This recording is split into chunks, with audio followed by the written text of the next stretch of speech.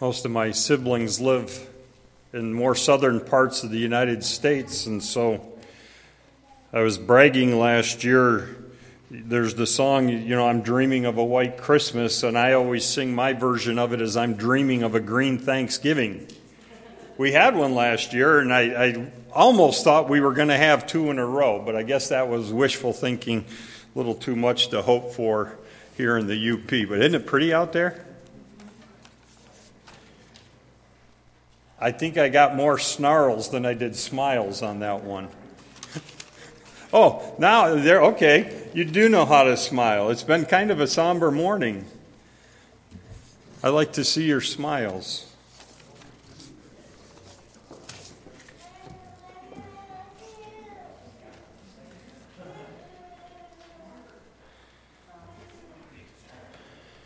I don't know if many of you know the story behind the song that Shelby just sang. It's by Laura Story. And she wrote, doggone, I wasn't going to do this. She wrote that from her journals after her 7-year ordeal with her husband and his brain cancer. That's where that song came from.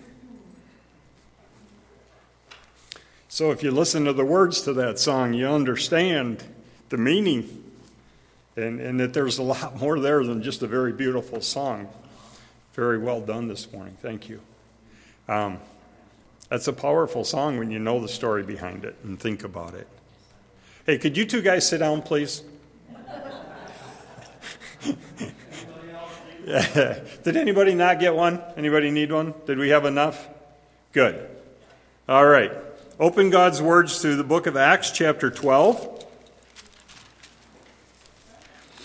Last week we spent time in the first 17 verses, and we're going to backtrack just a little bit. We're going to give you a world history lesson here, the sheet that was just handed out to you, to help you just get a little bit of understanding of where we're at.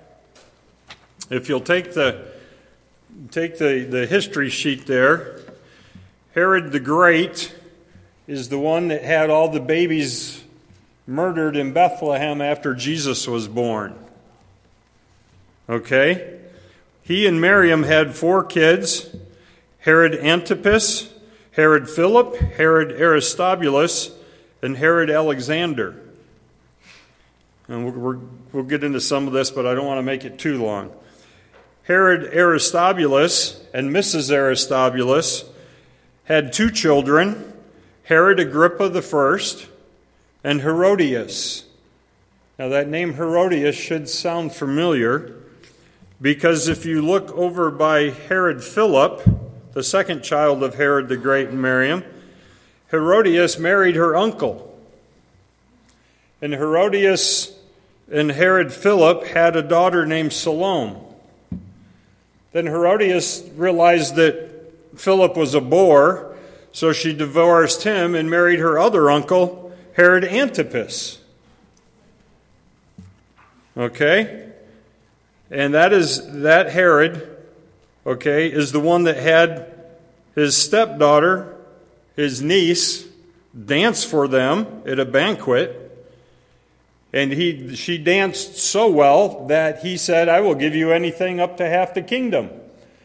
And her mother coaxed her and said, "Give me the head of John the Baptist on a platter."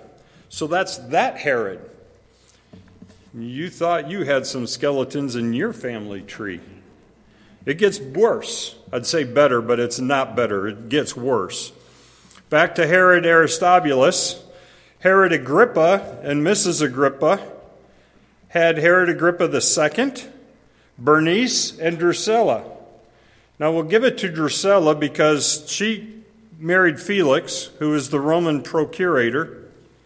Okay, but Bernice, okay, are you sitting down? Yeah, you're sitting down. Bernice left her husband for her brother. Enough said. Moving on.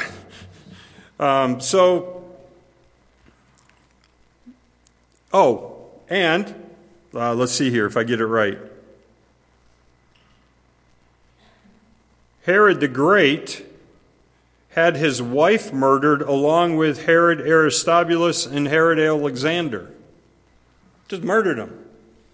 They probably looked cross-eyed at him in the morning or something. I'm sure there's more of a story, but... Okay, now we go down to the text on the bottom half of the paper. Herod Agrippa went to Rome to be educated. He lived a wild and riotous life. Kind of reminds you of the story of the prodigal son. He left town penniless and broke, and he headed back home. And he begged his sister for some help. And by that time, Herodias had moved on from Philip to Antipas. So Antipas gave Herod Agrippa I a job in his capital city of Tiberias. It was a menial job. And Herod Antipas thought it was great fun to mock essentially his brother-in-law. It was really his nephew also. He mocked him publicly. Well, as any of us wouldn't. Herod Agrippa didn't take that so well.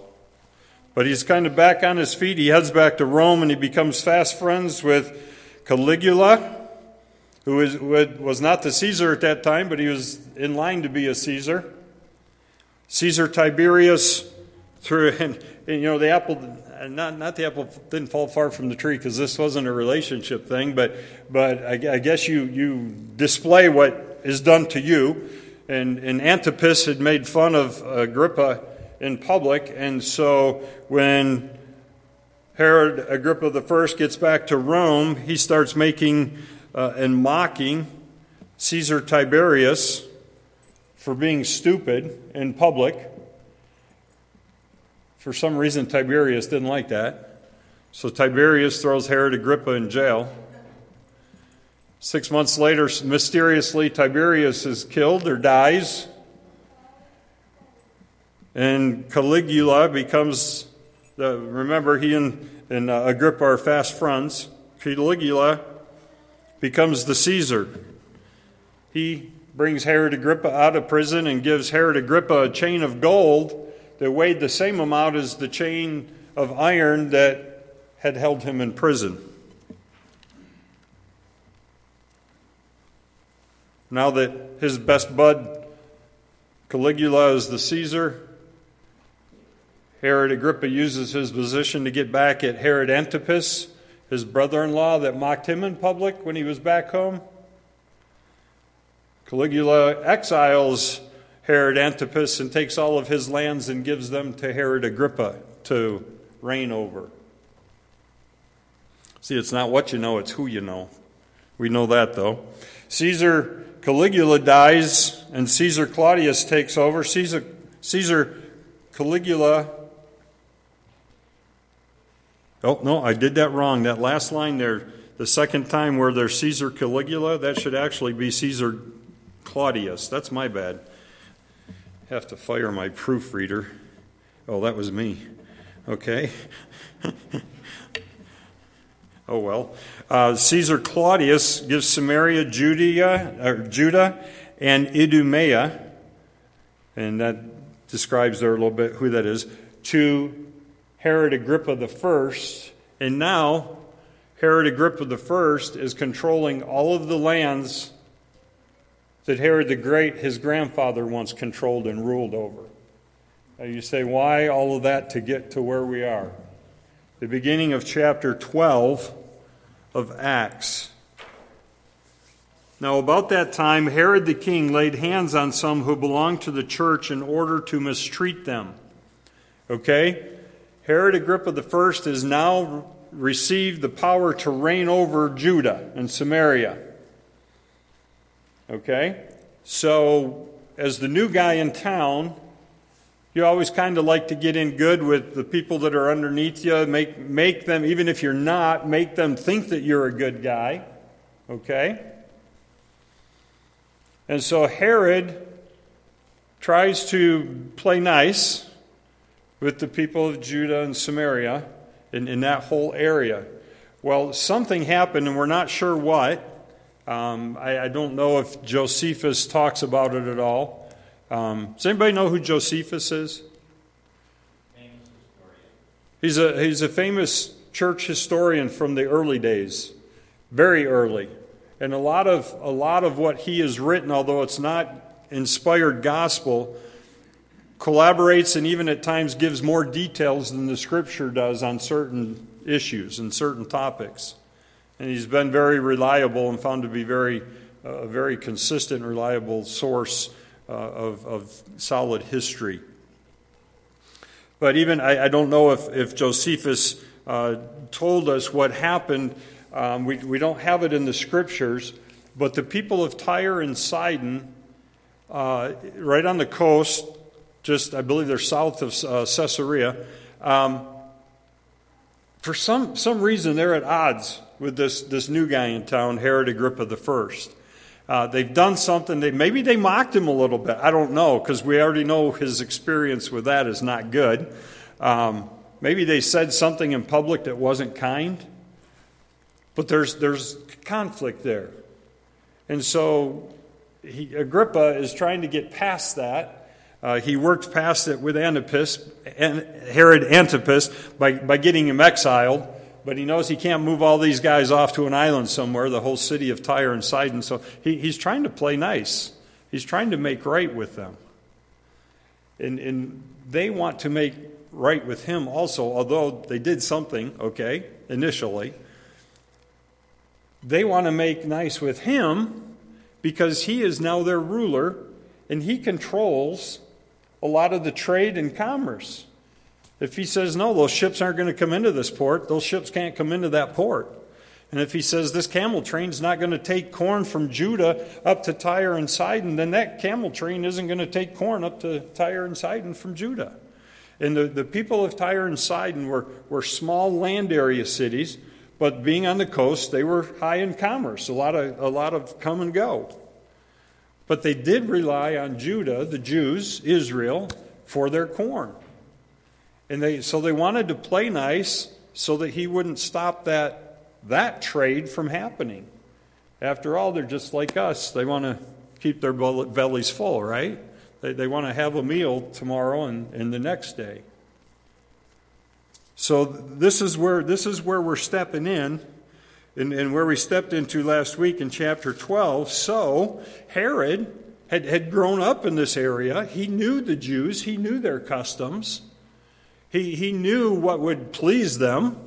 He understood the hierarchy of the Sanhedrin, the Pharisees and the Sadducees, in that they were at odds with this new movement called the Way.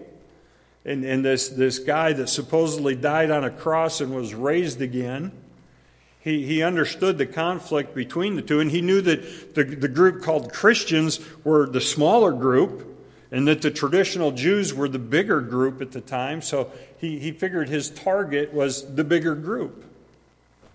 So what could he do to make that bigger group happy? Well, get rid of some of this little irritating group called the Way. And so he kills James. And this is what we looked at last week, verse 2. He had James, the brother of John, put to death with the sword, and when he saw that it pleased the Jews, he proceeded to arrest Peter also. Now, it was during the days of the unleavened bread, so he threw him in jail and was going to leave him there. He didn't want to cause a riot with the Orthodox Jews that were very traditional, and during their feasts they couldn't have murders or deaths. Even if it was legal through corporal punishment. They didn't like that happening during their feasts and their celebrations. So he put Peter in jail, and last week we looked and we saw in verse 5 that there was a group of people at Mary's house praying. They were fervently praying that Peter would be released from jail or somehow saved, because obviously with Herod's, not just Herod Agrippa, but the Herod's tradition and family history, they weren't akin to just whacking people off if they felt like it. And he obviously did with James. They were afraid the same thing was going to happen to Peter. But prayer was made in verse 5, but prayer for him was being made fervently by the church to God. The very night that Herod is to bring him forward. He was sleeping. Remember, the angel came in and walked him out. But the angel, he was sleeping pretty soundly. We talked about that last week. That for a guy who was due to be executed tomorrow and killed, he was having a good nap. He was sleeping pretty solidly. He wasn't so concerned because he knew that if his life was taken, he would be with God in eternity. But if he was spared and he was meant to stay here, that he had more ministry to do. He was okay with whatever God was going to allow to happen to him. He was prepared for whichever one. So he slept very soundly. In verse 7 it says that the angel struck Peter on the side. He didn't just, tap him on the toe and say, hey, Pete, wake up. He had to strike him on the side. He had to really rouse him to wake him up. That's how good he was sleeping. Okay? And the angel said, get up quickly, and his chains fell off his hands. Gird yourself, put on your sandals. And this is something I didn't point out last week. I missed in my notes. God expects us to do our part. He's not going to do everything for us. He's given us gifts and abilities, and he expects us to work. He expects us to get it done too. Okay? Obviously, at his direction. Here the angel's directing Peter, and he says, get up, put on your sandals. And he did. And then the angel said, wrap your cloak around you and follow me. And he did. So Peter was doing his part, and he's led right through the guards. The gate opens for them. Nobody was even touching it. The gate opens for them, and they go out, and the angel's gone. Verse 11, Peter came to himself. It's kind of like, wake up now, Peter. This is real. This isn't a vision. He was thinking at one point that may have been. Remember, he just had the vision not too long ago with the 3 sheets and all the animals in it. So we thought, and that's a pretty dramatic vision. And so he's thinking, well, maybe this is a vision too. And he gets out on the road. The angel disappears, and he kind of like shakes out the cobwebs, and he says, oh, yeah, this is real. So he goes to the house of Mary, where everybody is praying. And, one thing that's interesting, I'll wait. That's verse 25. I don't want to jump ahead. So we get to the point where, remember the slave girl, Rhoda? That's the language there. If we were to translate it today to our language, it would actually be Rose. Ran in and said, hey, Pete's at the door, guys. Peter's at the door. No, he's not. You're nuts. You're losing your marbles. I said, no, Peter's at the door. And he kept knocking. They finally went together, remember, because there was still fear that maybe this was a trick or a ploy by Herod. I mean, they wouldn't put it past Herod to get more of the Christians to come out where he could arrest them and throw them in jail too. So they went out, and as cautious as they were, it's kind of funny because Peter had to tell them to quiet down. I mean, it's the middle of the night here, and all this disturbance, okay, is going to wake up the neighbors. And maybe one of those are a Herod sympathizer, and somebody's going to go tell on him, and he'll come and get all of them. Peter says, guys, settle down. Verse 17, but motioning them with his hands to be silent, he described to them how the Lord had led him out of the prison. And he said, report these things to James and the brethren. And he departed and went to another place. We don't know where he went. But he went to another place. I think he got out of Dodge. Okay. Today's, verse 18 and 19. Now when the day came, there was no small disturbance among the soldiers as to what could have become of Peter. When Herod had searched for him and had not found him, he examined the guards and ordered that they be led away to execution. And he went down from Judea to Caesarea and was spending time there. There was the Roman law that said, if your prisoner escapes, you may receive up to the same punishment that they would have received. Now, they didn't, in being far away from Rome, Herod had leeway. He didn't have to carry that law out to the letter of the law. He didn't have to execute them. Oh, that's right, he's Herod. So he's going to execute them, okay? So we know that at least 4 guards were executed. because the angel of the Lord led Peter out. Good old Herod Agrippa. He did it because he could. Not because he had to, but because he could and he wanted to. So how easily he could have already... He killed James. He didn't even have to put Peter in jail. He could have killed Peter on the way to jail and been done with it before the feast even began. Herod was not the nice guy. Not the kind of guy you want your daughter to bring home. Okay? Not that kind of guy. Not that gleam in your eye father-in-law look to, that's bring him home. No. Not this guy. But Herod, then he leaves town. He's satisfied the local folks there. He's made them happy a little bit because he's killed some of those people from the way, that outcast group of the Jews that is preaching something other than their tradition and their orthodoxy. He's gotten rid of one of them and he's made the other one leave town. So he's kind of accomplished his purpose, so he moves on.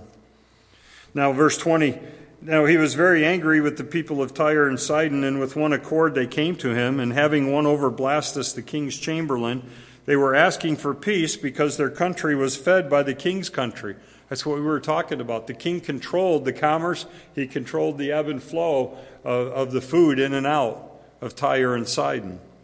On the appointed day, Herod, having put on his royal apparel, took his seat on the rostrum and began delivering an address to them. And the people kept crying out, "The voice of a God, not of a man." And immediately an angel of the Lord struck him. If you think back to verse 7, that it may be the same angel, we don't know. But it could be the same angel that struck Peter on the side to get him out of prison. Here we have verse 23, immediately an angel of the Lord struck him because he did not give God the glory, and he was eaten by worms and died. But the word of the Lord continued to grow and to be multiplied. We'll read 25 later.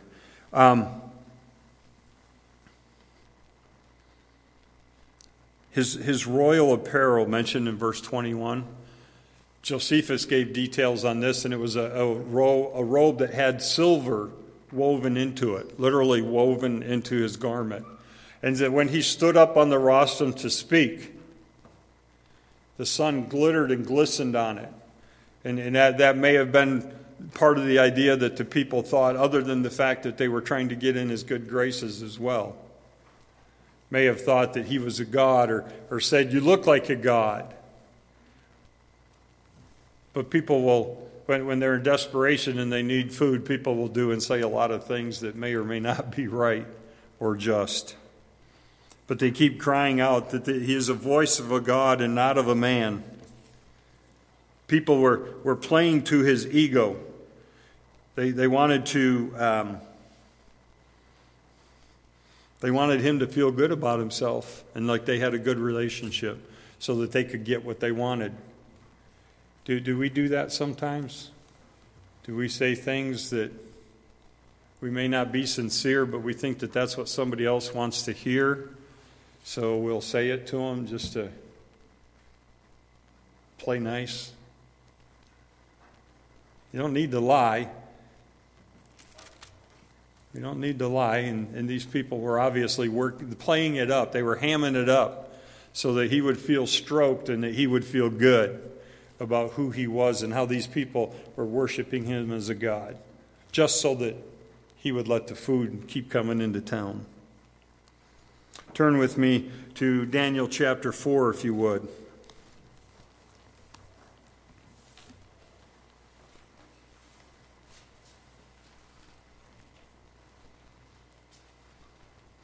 Story of Nebuchadnezzar. He had a dream, and Daniel told him what it was going to be. And he forgot about the dream, and a year goes by. In verse 28, Daniel chapter 4, verse 28, all this happened to Nebuchadnezzar the king. 12 months later, he was walking on the roof of the royal palace of Babylon. The king reflected and said, "Is not this Babylon the great, which I myself have built as a royal residence? by the might of my power and for the glory of my majesty. Remember what happened to him? 7 years he crawled on the ground and ate the grass like the cattle. He basically lost his mind. At the end of the 7 years, verse 34, he says, "But at the end of that period, I, Nebuchadnezzar, raised my eyes towards heaven, and my reason returned to me, and I blessed the Most High and praised and honored him who lives forever." And he got his kingdom back when he acknowledged and understood that it was Jesus Christ, that it was the Heavenly Father that was on the throne, and that it was not him that was in charge. It was not all about him and his majesty. So often I say and preach from this pulpit, it's not about you. It's not about me. It's all about him. And this is a perfect example of what happens when you make it about you and not about him. Turn with me to Isaiah 42.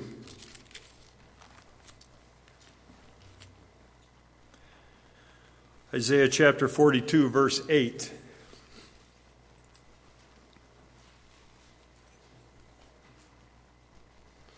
"I am the Lord, that is my name. I will not give my glory to another, nor my praise to graven images. Behold, the former things have come to pass. Now I declare new things. Before they spring forth, I proclaim them to you." He is a jealous God. The glory that belongs and he deserves needs to go to him. He wants it to go to him. He wants our hearts to be in the position that we will give him the glory for what he has done. It is not ours to accept. Again, it's because it's all about him. It's not about you, not about me. It is all about God. That's why we're here. Chief end of man, if you want to take the New England Catechism, first thing, what is the chief end of man? Is to glorify God and to praise him forever. That's why he created us, so that we could praise him, because it is all about him. Back to Acts.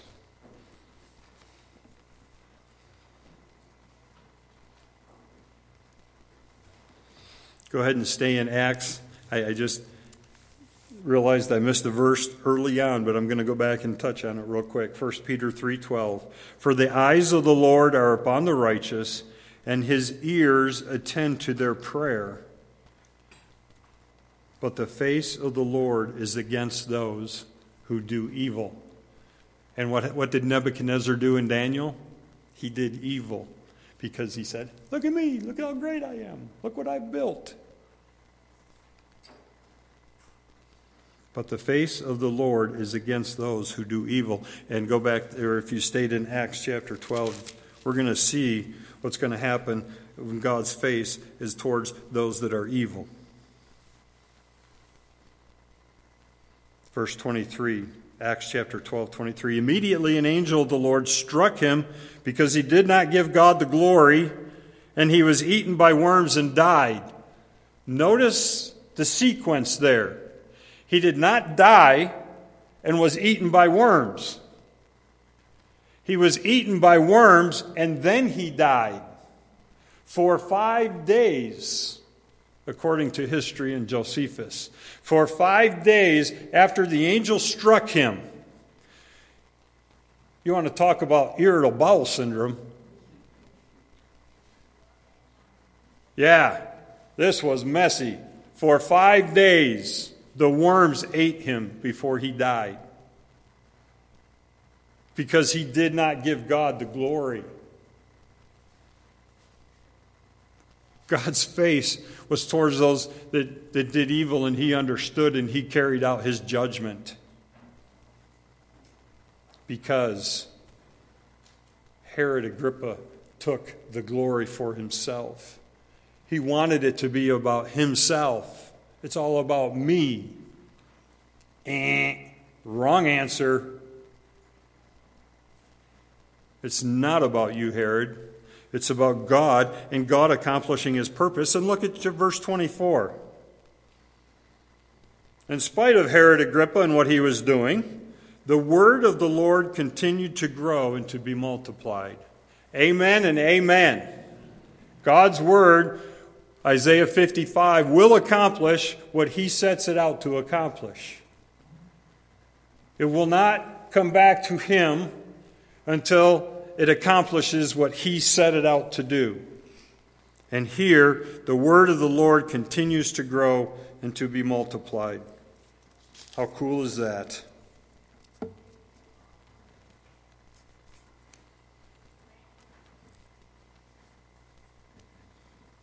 Verse 25, Barnabas and Saul returned from Jerusalem when they had fulfilled their mission, taking along with them John, who is also called Mark.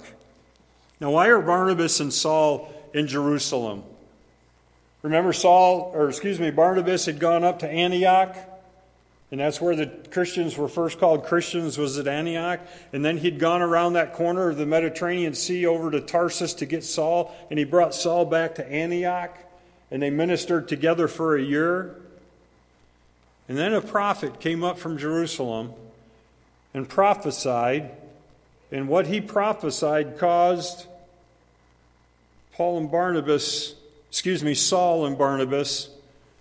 to go to Jerusalem. Why'd they go to Jerusalem? Anybody remember? This is your quiz for the day. You don't get to eat unless you get it right. Just kidding. Just kidding. Chapter 11, verse 29. And in proportion that any of the disciples had means, each of them determined to send a contribution for the relief of the brethren living in Judea. There was going to be a famine there. Remember that guy, Agabus? Yep, verse 28 there in chapter 11. Agabus came and prophesied that there was going to be a famine. And Saul and Barnabas had done a good job teaching the young Christians in Antioch. So that when they heard of a need of the brothers in Jerusalem, they took a collection. They gathered as they were able. They didn't put a price tag on it and said, well, we need to send $3,000 down to Jerusalem. That limits God and what he can do. Each one gave as they were able to give. And the need was met in Jerusalem. So now Paul and Silas are... slow down, John. Saul and Barnabas are in Jerusalem, and they're going to come back up to Antioch. They returned from Jerusalem where they had fulfilled their mission. Their mission was to take the gifts to the church in Jerusalem. They had completed that mission, and now they're heading back to Antioch, and this time they take John, who is also called Mark. So John Mark. Now the fun part to that, chapter 12, verse 12. Oh, I'm really hitting that today. Verse 12. When he realized this, he went to the house of Mary. Mary and Barnabas were brother and sister. John Mark was the son of Mary. So Barnabas was John Mark's uncle. Kind of put that away. Maybe make a note on your paper if you want. Put that away as to what's coming down the road. Because now, as we talked last week, the focus of Acts is going to shift away from Peter's ministry, mostly to the Jews, to Saul's ministry. And we're going to see in chapter 13, verse 9, that Saul will become known as Paul. But at this point, he is still Saul. And the second half of the book of Acts is going to shift to Saul's ministry to the Gentiles and all of his missionary journeys. Well, we're going to hear about John Mark again because he goes on one of those trips and well, I don't want to spoil it. You got to come back and hear what happens. But anyhow, Barnabas and Saul return from Jerusalem, and they bring John, who is also called Mark. So John Mark is now in position in Antioch with them to potentially go on a missionary journey. I'm not going to tell you if he went or not, but he's there ready to. He's staged so that if that happens, that he's ready to go on a missionary journey. At the beginning of chapter 12, we have Herod on a rampage, arresting the church leaders. And by the end of the chapter, he's struck by an angel and dies of worms. At the beginning, James is dead, Peter's in prison, and Herod Agrippa is celebrating. By the end of the chapter, Herod Agrippa's dead, Peter's out of jail, and the word is being proclaimed and multiplied. Amen and amen. God is good. God is good to his word. It's going to go forth. And that's what we have to be thankful for today, among many other things in this week as we celebrate Thanksgiving, the beginning of our country, in the relationship with the Indians, and how God provided through the years so that they would survive and we would become a nation. At one point, a nation that respected God and had God on the throne where he belonged. I'm sorry we're not that nation anymore. But we do have a lot to be thankful for, so much. We have Jesus Christ to be thankful for and what he's done for us. So as we look forward to this week, understand that even in the face of adversity that we're looking at in chapter 12, that by the end, in verse 24, the word of the Lord continued to grow and to be multiplied. And even if the election a few weeks ago didn't happen the way you wanted it to, or if it did, it doesn't matter, because our mission is to make sure that the Word of God continues to grow and to be multiplied. That's our responsibility, is to be sharing the Word of God with our neighbors and our friends and our family, that they might know the truth. So that when their day of reckoning comes, they don't stand before God and say, yeah, it was all about me. It was all about me. But that they might know who God is. And that they might know what God has done for them and provided for them, so that they would know that God sits on the throne in heaven. And they worship him as King of Kings and Lord of Lords. Father, thank you for your word. Thank you for faithful men that went before and set the example for us and wanted their ministry to be about Jesus, not about themselves. As we think back just a couple chapters, when Peter was teaching Cornelius the centurion, that he came in and the centurion bowed down and wanted to worship. And Peter said, no, I'm a man just like you. Don't worship me. Worship God in heaven. And Father, I pray that would be our lives, that we would worship God in heaven. Thank you, Father, for your Son. And thank you for the Word, your Son, that we have to read and study and meditate on. Thank you for this day and for your rich blessings on our lives, Father. And we pray this in Jesus' name. Amen. We're obviously going to have a